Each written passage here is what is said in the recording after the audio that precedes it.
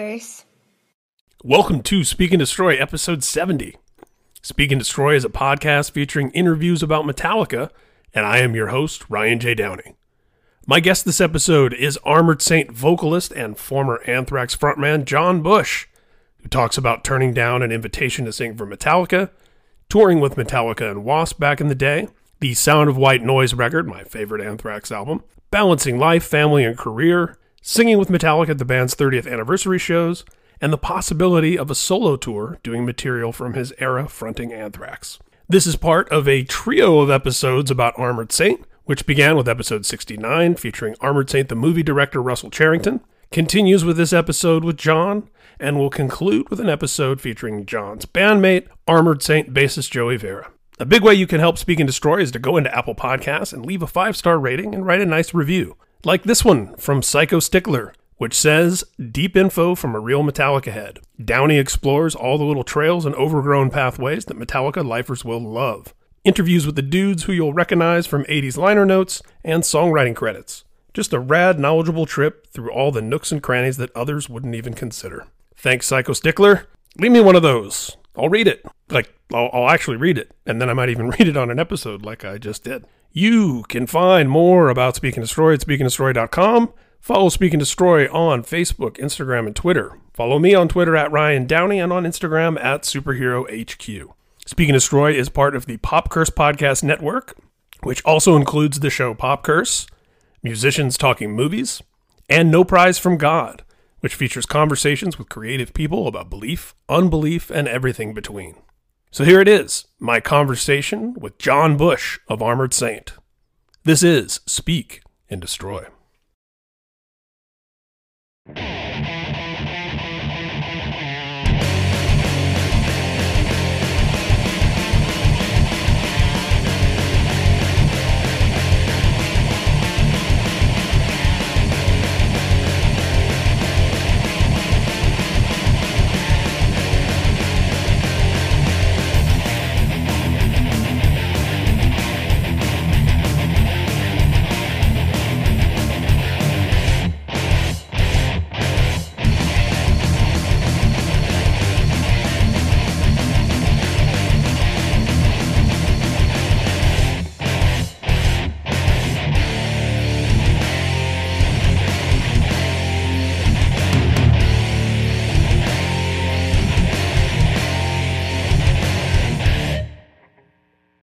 I just interviewed Russell Charrington, speaking of the movie, for the Speak and Destroy podcast cool. Like a week or so ago. And a reoccurring theme throughout the story of Armored Saint, as he tells it, and as his film will tell it, is the brotherhood within the band. And this idea that while a lot of bands go through lineup changes, and certainly every band has their ups and downs, you guys never abandoned each other. You never abandoned the Saint. What would you attribute that to? Maybe that was within that band that isn't in other bands. Well, some crazy mafia type blood oath or something. I don't know. The beginning of the friendships developed when we were probably about 8 or 9 years old. That's when I think Joey and Gonzo were in a class in the 3rd grade, and then I met Joey and Gonzo in the 4th grade. I think that's how it went. It was a long time ago, so I can't remember the exact timeline. But and then obviously Gonzo and Phil are brothers. But I think that's when the friendship began, and it lasted throughout. And I transferred high schools. We all grew up in this little enclave of East LA called El Sereno, which is it's in northeast LA, if you will. It's adjacent to Alhambra and South Pasadena. It's really the last LA city that if you're heading east. So if you're going to Palm Springs off the 10 freeway, you would go past it, and so it's and then it borders those other cities. And then it also borders Lincoln Heights and Highland Park, which are all part of East LA as well. Highland Park is a super trendy area these days. And so is Boyle Heights, where my dad grew up, actually. That's a little further south. But in any case, we all lived in that area. We grew up there and went to elementary school, junior high, high school. And then at some point in high school, I decided I was going to transfer schools. Me and this other guy, his name is Zeno Franco, who gets no credit for any of the history of Armored Saint and the friendships, which is a little sad for Zeno. But him and I, we just said, you know what, we're changing schools. We're transferring schools. We're gonna leave here. We're gonna just pursue something else. Everyone's like, what? And so we did, and we transferred in our junior high to South Pass. We got fake addresses, not fake, but we got addresses from people that allowed us to do it, which everyone does now. Oh yeah, everyone does now. Yeah. Yeah, and we were way ahead of our time. This is 1980. And the cool thing about doing that is by going to South Pass, which is really just the next city over, but El Sereno is kind of a lower middle income neighborhood, predominantly Latino, maybe 85%. Maybe give or take, depending, even though I was a white guy. And then we went to South Pass, which is like more of like a middle affluent neighborhood. And again, it's right on the border. And the point of this was that's when I transferred schools, that's when I met Dave. And then Dave was like the piece of the puzzle that kind of happened. And really, in all actuality, so much of our friendships and relationships that people went on to meet other people that were like one of my best friends and his wife met through this, and other bands formed through this. Mm-hmm. It really was that step to meeting Dave and to going to South Pass that bridged these two communities together. And really, I'm not trying to give myself all the pat on the back, but it really was me and Zeno that did it, because otherwise some paths would cross, because Pasadena was kind of a happening area for rock and roll and heavy metal, but it just wouldn't have worked in this way. It just wouldn't have. It would have worked in some capacity. Would any of us have met Dave? Maybe, but this is how it developed. And even though Gonzo and Phil and Dave actually got together first in Gonzo and Phil's garage to jam, and I was kind of like, I don't know, I was being flaky about it, to be honest. Eventually I came around and they were like, you have a PA, you sing, don't you want to do this? And I was like, okay. And I don't know, I maybe had slight apprehensions. Who knows? I have, that's a whole nother ball of wax. But in any case, that's the relationship developing. It was the other piece of the puzzle of Armored Saint. And then, Dave, and then eventually we got Joey in the band, and that was obviously very important. Because Joey was actually playing with this other guy called Greg Leon, who was a kind of a mainstay in the rock scene in LA for a while in the late 70s. He was in a band called Sweet 19, who Tommy Lee was the drummer. It's all very incestuous. So in any case, then he came in, and then Armored Saint developed from that. And I think that we've always just felt this connection, probably due to that youth relationship that developed. Which at this point I wave the flag and say that's one of the coolest aspects of this band. It's really the same guys. And then you bring in Jeff Duncan, which Jeff came in around 1988, because when we realized we needed another second guitar player because it wasn't working anymore, because Phil was already out of the band in the mid 80s. And then we were a 4-piece for a while, which is kind of weird. It really wasn't right. But that's what we did. And then we said, let's get another guitarist. And then we got Jeff. And then Jeff joined in 88. But we played shows with Odin in like 1983, and that was Jeff's band. So we have a relationship that goes back even to that with Jeff. So even though Jeff, we make the joke all the time that Jeff's the new guy, came in, it's like 32 years ago, right, or something. So it's the cool thing is, I'm sorry I went long-winded about this, it's fine. like at times, but the cool thing about it is that it's just the same guys, other than Dave, who unfortunately lost his life.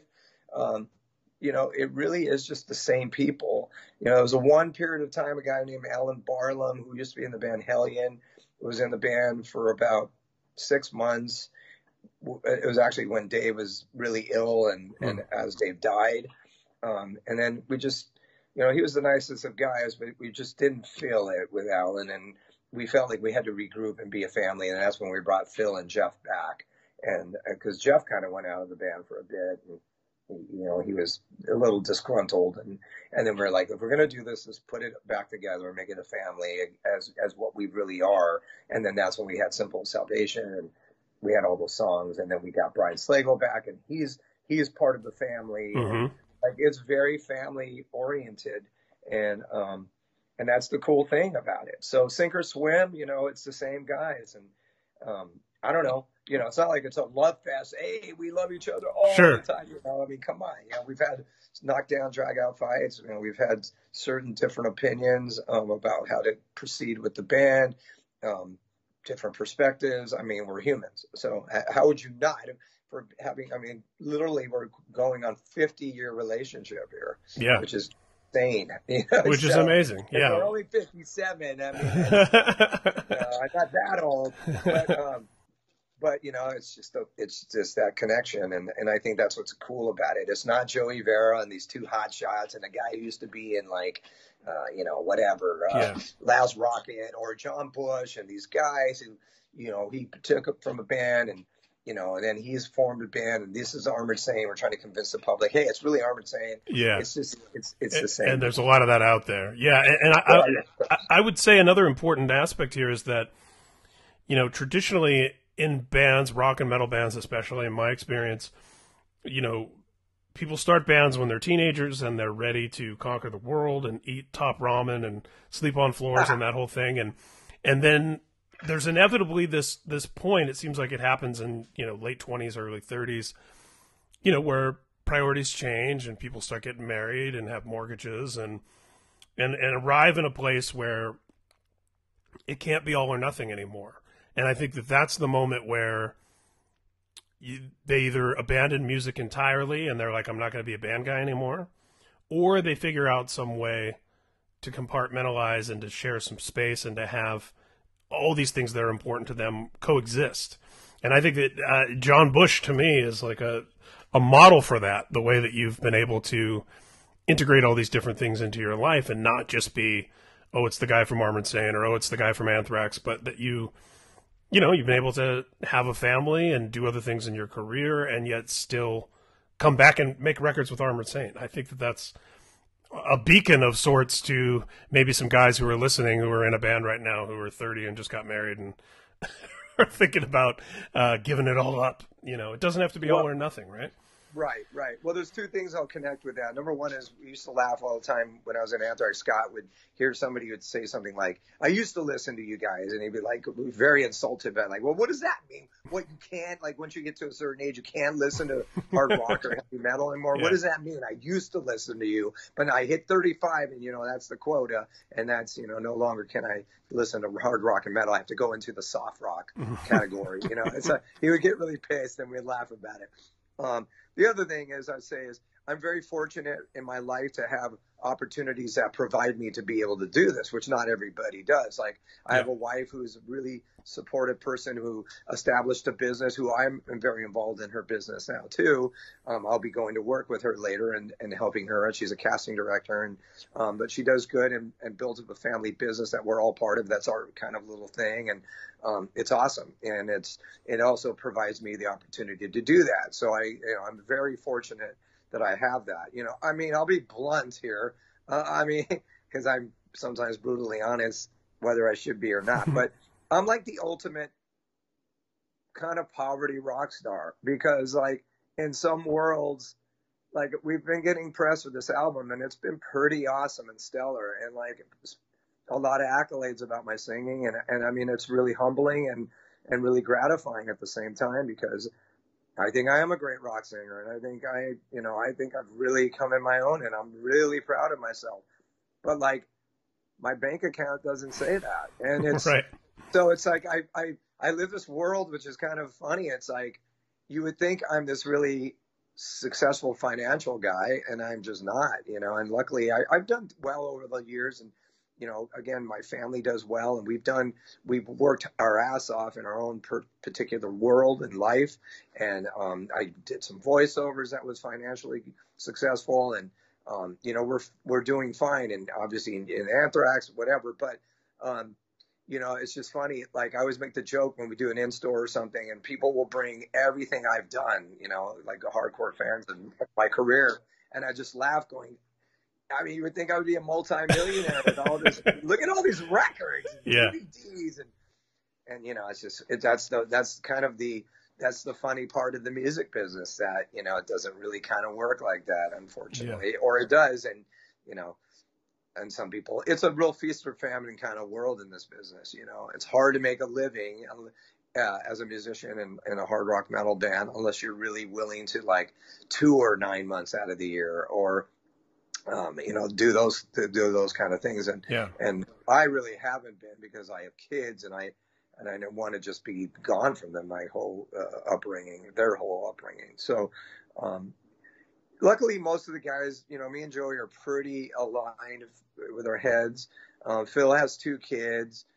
They're very different in ages, but and Gonzo and Jeff don't. But, you know, I think that, you know, if you sat everybody down, everybody would have a different perspective of how they'd like to pursue the band. But we've kind of agreed for the most part with what everyone's lives are. And I think that luckily, you know, because I'm usually the guy going, you know, nah, I'm not going on the road for a month. I'm not doing it, you know. But it's funny because I do love touring, and I do love playing, and I love it. And I love traveling. Like, it's been, you know, I always make the joke that it was my college education, because I never went to college. So that was, you know, at 20 years old, man, we were 21, we were touring with Quiet Rat, playing arenas, and we're like, wow, you know, that was it, you know. So it was amazing. We were very fortunate. And, but you know, it's a way of making it work with the life that we have now. And it's not always easy. And I wish I could clone myself, and that one guy can go on the road, the other guy can stay home and make pasta for my son at 10:45 a.m. But you know, we make it work. And you know, I think the thing about Saint too is that when we do play and when we go out, we're not a band that you know, tours everybody's city every 6 months. When we play, it's like, we're here, you know, please come. Yes. You don't know when it will be again. Yes. And there's something cool about that. Absolutely, and I think that's worked for other bands that have been able to maintain in a similar fashion. You know, they say good managers, right? 50% of management is managing expectations, and I think once you realize, like, this is how it can, you know, you define success on your own terms, right? And yeah, I think that's Well, we were just funny. Me and Joey just had a conversation, because really he's the manager of the band. He wears many hats, and I know it's trying for him a lot, because he's a controlling guy, which I say that in the most endearing ways. He is kind of a controlling person, control freak to some degree, which we need it. A band boss, as I like to say.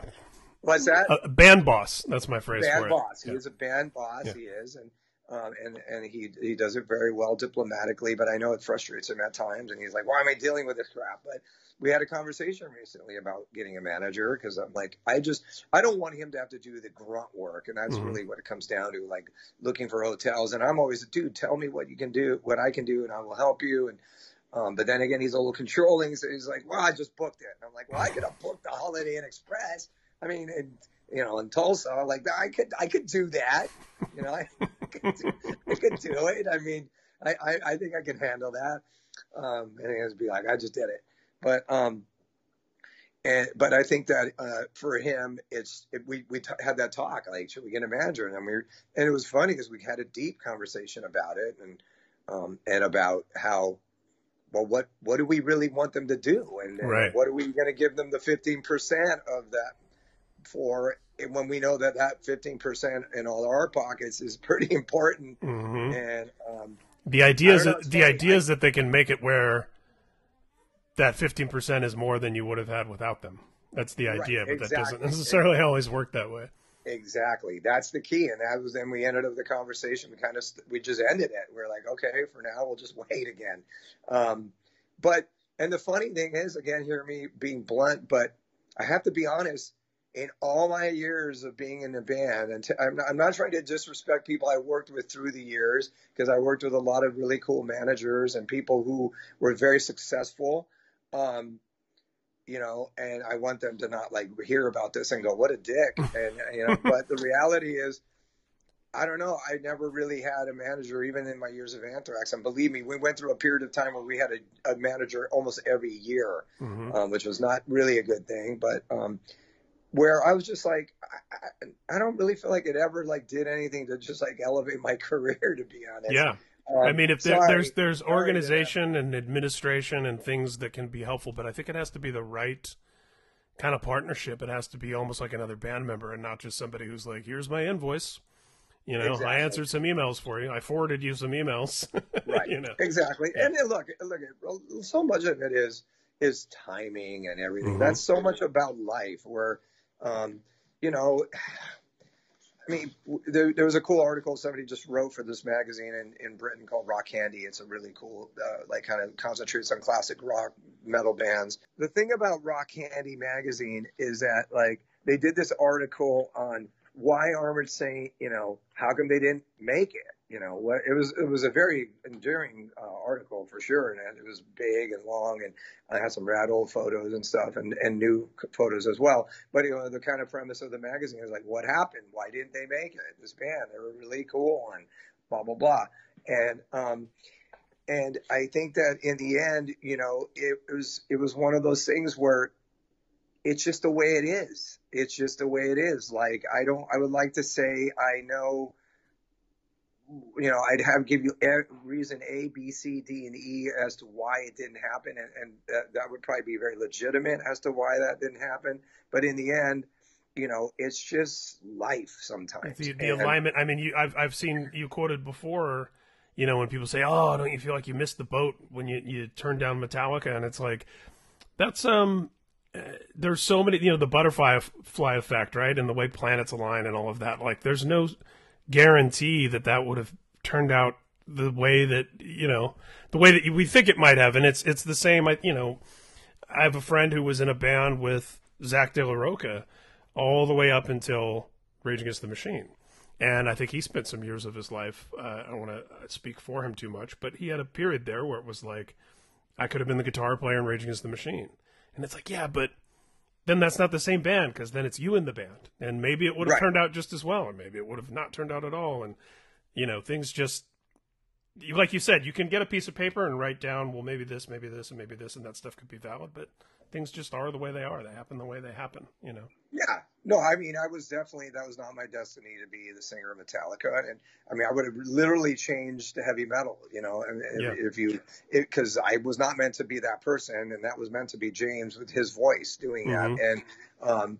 And, sure, could it have been some form of success? And yeah, probably would have been, because they were destined for something, but it would have been different. And to what degree, who knows? And I never really think about it. Of course, it's always it gets brought up attention after every record is released, and I just have to laugh and go, well, here we go again. Let me talk about it. But it kind of seems to fit well with just my life in some weird way. And that incestuousness, like you mentioned, of this person was in that band and this guy was in that band, and obviously those are friends and touring mates. It's a good association to have. But I would say in terms of changing the course of metal also. And I'm not just saying this because I'm talking to you. I'm on the record. You can find me in other places, both written and recorded. Sound of White Noise is my absolute favorite Anthrax album, and I love Anthrax. And it's no disrespect to any other record or any other lineup. That's the record for me. We've Come for You All is up there for me. I've gotten to be buddies with Rob Caggiano over the years. I loved him in the band.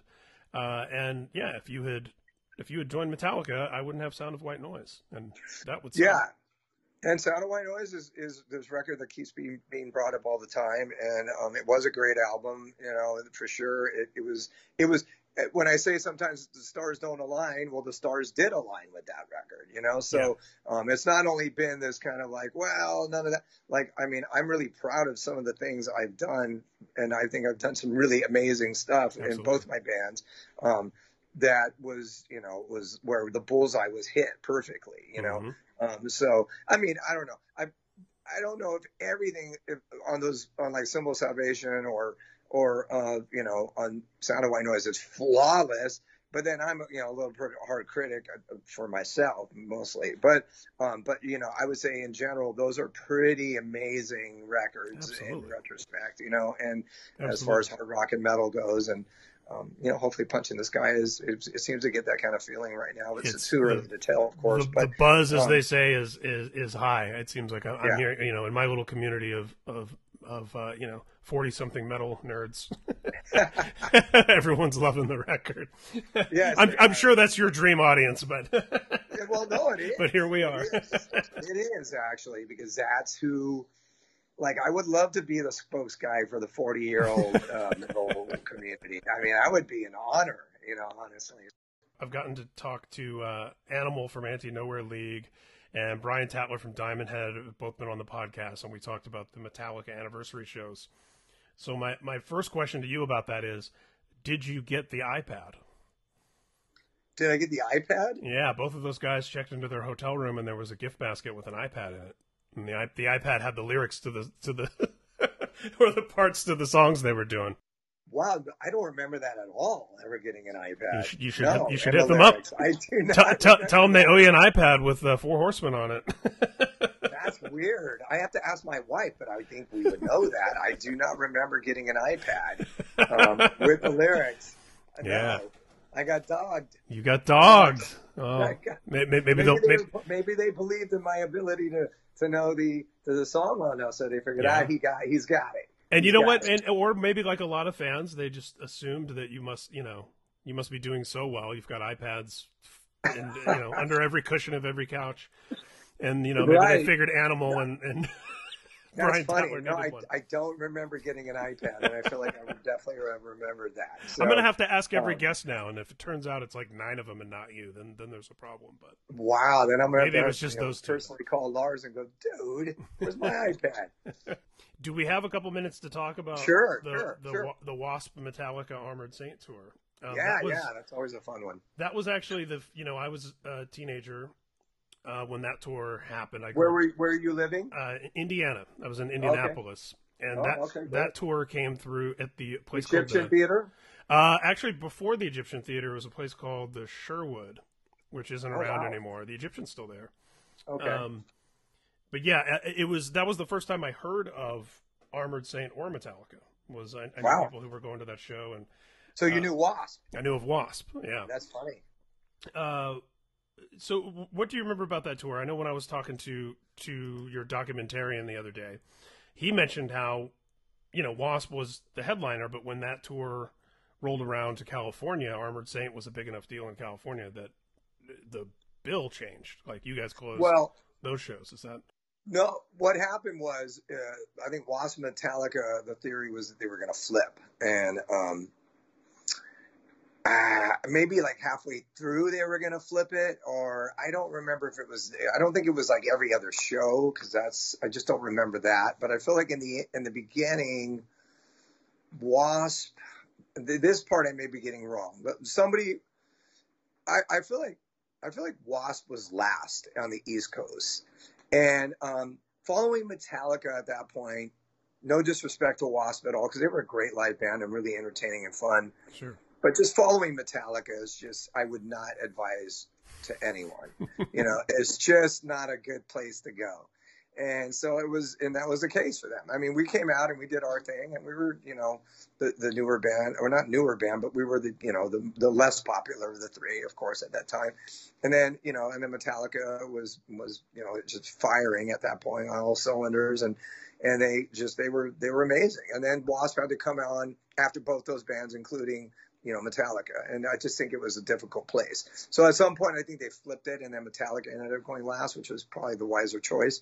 When we got to like Texas, Wasp dropped off the bill. I don't remember why. I really don't recall the details as to why they didn't play, but they didn't play like the last. Well, Blackie went blind in Texas, so maybe that was why. Blind in Texas. Yeah, I don't know what it was. I don't remember it being a negative thing per se. Maybe they got another tour. I don't remember. But I'd say the last, like Texas into the West Coast, like New Mexico, California, even up to Portland and Seattle, they didn't play those dates. So probably about 10 shows, I'd guess. And then it was just us and Metallica. And when we played LA, that because we were from LA, we played the Hollywood Palladium, and that was probably one of the biggest, if not the biggest show of the tour. The theory was, and we both had Q Prime management, Cliff Bernstein and Peter Mensch, and the theory was, okay, we're gonna let Metallica go on first, and you guys are gonna go on last. Really bad idea, very bad idea, because again, then we were following Metallica, and they killed us. And the irony of it all is that there was an article that was written, and there was a couple writers that were on the road from Kerrang! Magazine at that time, Xavier Russell, maybe another person. And they came out for like a couple shows, and And the first one was San Diego. Then that was the day before the Palladium show. And that show was sick. It was crazy. The barricade broke when we were performing, and we like tore it up. And they were like, "What the hell?" Like Armored Saint. Like, of course they knew of Armored Saint, and they came out for the tour. But they were pretty blown away by like, oh my God, Armored Saint like was maybe the best band tonight. Like they were incredible, and the crowd went nuts. And then the following night was the Palladium, and that's when the flip was. And then they went, oh yeah, okay, oh no, this is right. No, of course it's Metallica, that's the bigger band. Yes, and they were just like, and then they kind of gave us a look of like, not shame, but more of like sorrow of like, I'm sorry that you guys had to follow them tonight because that was pretty rough for you. We still did well, but it just, we should have stayed opening, really, quite frankly. Well, in fairness to the Saint, I believe the last band to follow Metallica was the Rolling Stones. So I think that's the last time they opened for somebody. I wonder if we really, well, no, because they went out. Actually, they did the tour with Ozzy, obviously. Oh yeah. But yeah, I think Guns N' Roses, I think, was maybe the last, and then they did a couple shows in San Francisco, like in the early 2000s with Stones. I didn't see any of those GNR Metallica shows, but I always wondered, how are they following those guys? That must be really hard. I mean, granted, they're Guns N' Roses, so they're legendary in themselves, and they're in a different stratosphere, and their vibe was different than Metallica's, but equally as massive. But in any case, not an easy band to follow, of course. But that was a great run. It was a lot of fun, and we have a lot, cool memories of just goofing around, drinking a lot. We were all super young. We were like 21 years old. It was our second run because we did the Quiet Riot Whitesnake tour before that, and then that was the follow-up tour. We finally got a bus because the first tour we were just in cars. And that was nice to have a bus. And, we were just bonding. It was Cliff Burton, and, it was Ride the Lightning album. And Wasp was great, too. Chris Holmes would come, and he would kind of complain about, his relationship, where he was, he would kind of grumble about it, his relationship maybe with Blackie and whatever. But he was cool. And we knew Chris from the days in the club circuit here in LA. And, well, they're like a Mick and Keith or a James and Lars, or some of those duos where it's like they're always associated together. So it's like for better or ill. I'm always going to think of Blackie and Chris Holmes, and it's like of course they were. It was a troubled marriage. Well, there's plenty of those, but they were a great band too, and that first album was awesome, and. Armored Saint actually opened for Wasp a few times in the Troubadour and probably the Country Club here in LA, and it always had great gigs. And so it was to this day, people still talk about that Metallica Wasp Armored Saint tour. Yeah, it's like it's kind of a legendary tour, and it was fun. And then even once they left, it was still us and Metallica, and we did great shows and had just fun times, and learned a lot. And then they went on to make Master, and then even on Master, we did like a handful of shows with them when they were touring with Ozzy, because I think Ozzy got sick or something happened, so they did like a handful of headline dates, and we also did the Iowa Jam, which was a kind of fairly legendary show back in 1986, with Ted Nugent and Aerosmith and Dokken, and that was really cool. What a lineup! So yeah, it was great, and so. Fun times. I mean, the connection with Metallica with Armored Saint is a really cool one, because it started back then and connected. And a lot of the same people behind the scenes, even like you said, Brian Slagle and Q Prime at the time, and a lot of shared associations that persist. Zach Harmon. Metallica stole Zach Harmon from us. He was our first. He was just the drum tech. Then he became the drum tech tour manager, and Zach grew up in South Pasadena. Another connection through me transferring schools to meet Dave, and that's when we met Zach. See, that's your inciting incident, as they say in the movie storytelling world. It was that move. Yeah, exactly. That's the start of the Zach's story. Awesome, and I'm glad he's done so well in his life, and. He's just always been a nice person and deserves it. But it's the connection there that probably was cemented in those early stages. And, everybody, people love nostalgia. There's something about looking back and going, and I always make the joke, like even with Sane and sometimes we get together in the rehearsal room and write songs, get stoned and drink and write our early songs and think that we were the most amazing band and the most productive band. And I look back and laugh and go, well, I don't know how productive it really was, but I think, but it's nostalgic, and that's what's cool about it. So time, place, and circumstance. I mean, that's also why I was just having this conversation with a friend of mine the other day about sometimes when bands re-record classic albums, and sometimes it's for publishing or there's like some business reason, but right. But it's really for the band, because the band knows how much better it can sound, and they know how much better they sound live. But the fans are always going to have nostalgia for that original crappy recording with all of its flaws. And, that's right. That's just... I don't like doing them. I don't like recording old records. People have asked that. I'm like, no. That's how it was. I'll play it live and it'll sound cool like that live, but I'm not going in and trying to reproduce, March of the Saint. I'm not doing that. Right. No. As much as I think we could probably do it better, it's just not. It what would I be for do. you, in the band. Right. You'd be like, we love this new, which is cool, but yeah.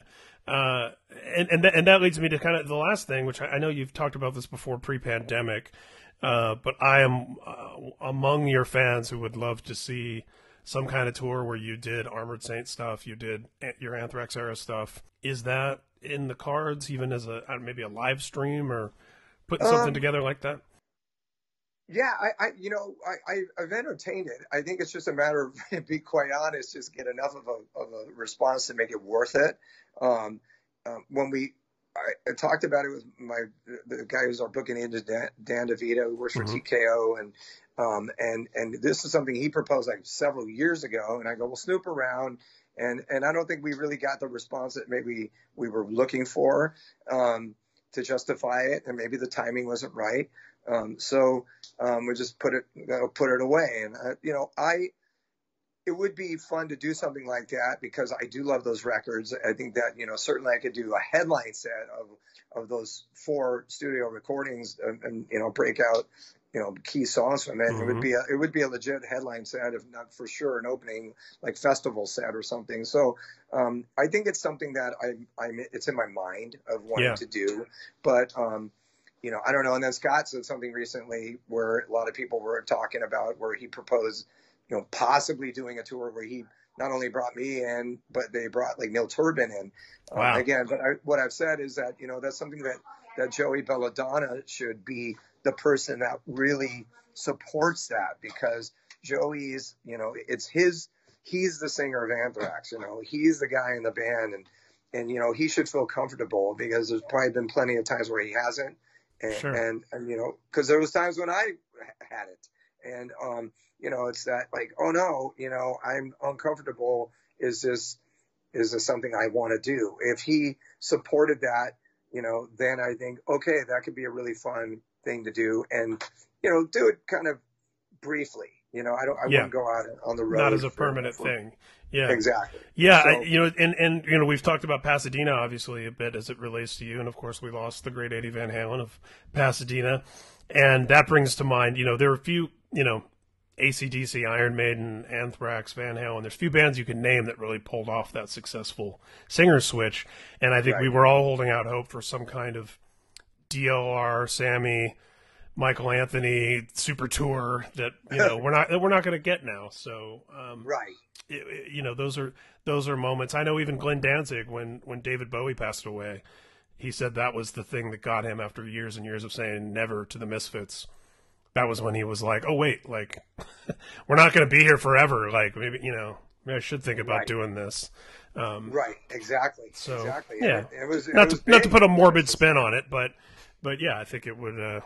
There'd be a lot of love for any kind of scenario that, I got to see you sing some of those songs with Metal Allegiance in Anaheim, and it's just, that was fun. It's magical. So really cool. I know. And I was grateful that those guys did that and had a lot of fun playing those shows with those guys, because they're really talented players. And, it was always fun to do that. So, we'll see. I mean, unfortunately, I am 57 years old, and it was funny because I always look at it. There's a certain urgency with everything because the reality of time. Even though I feel great, and I have a nursing a kidney stone right now, but it's not too bad. But other than that, like I really actually feel great for my age and my voice, and my energy level.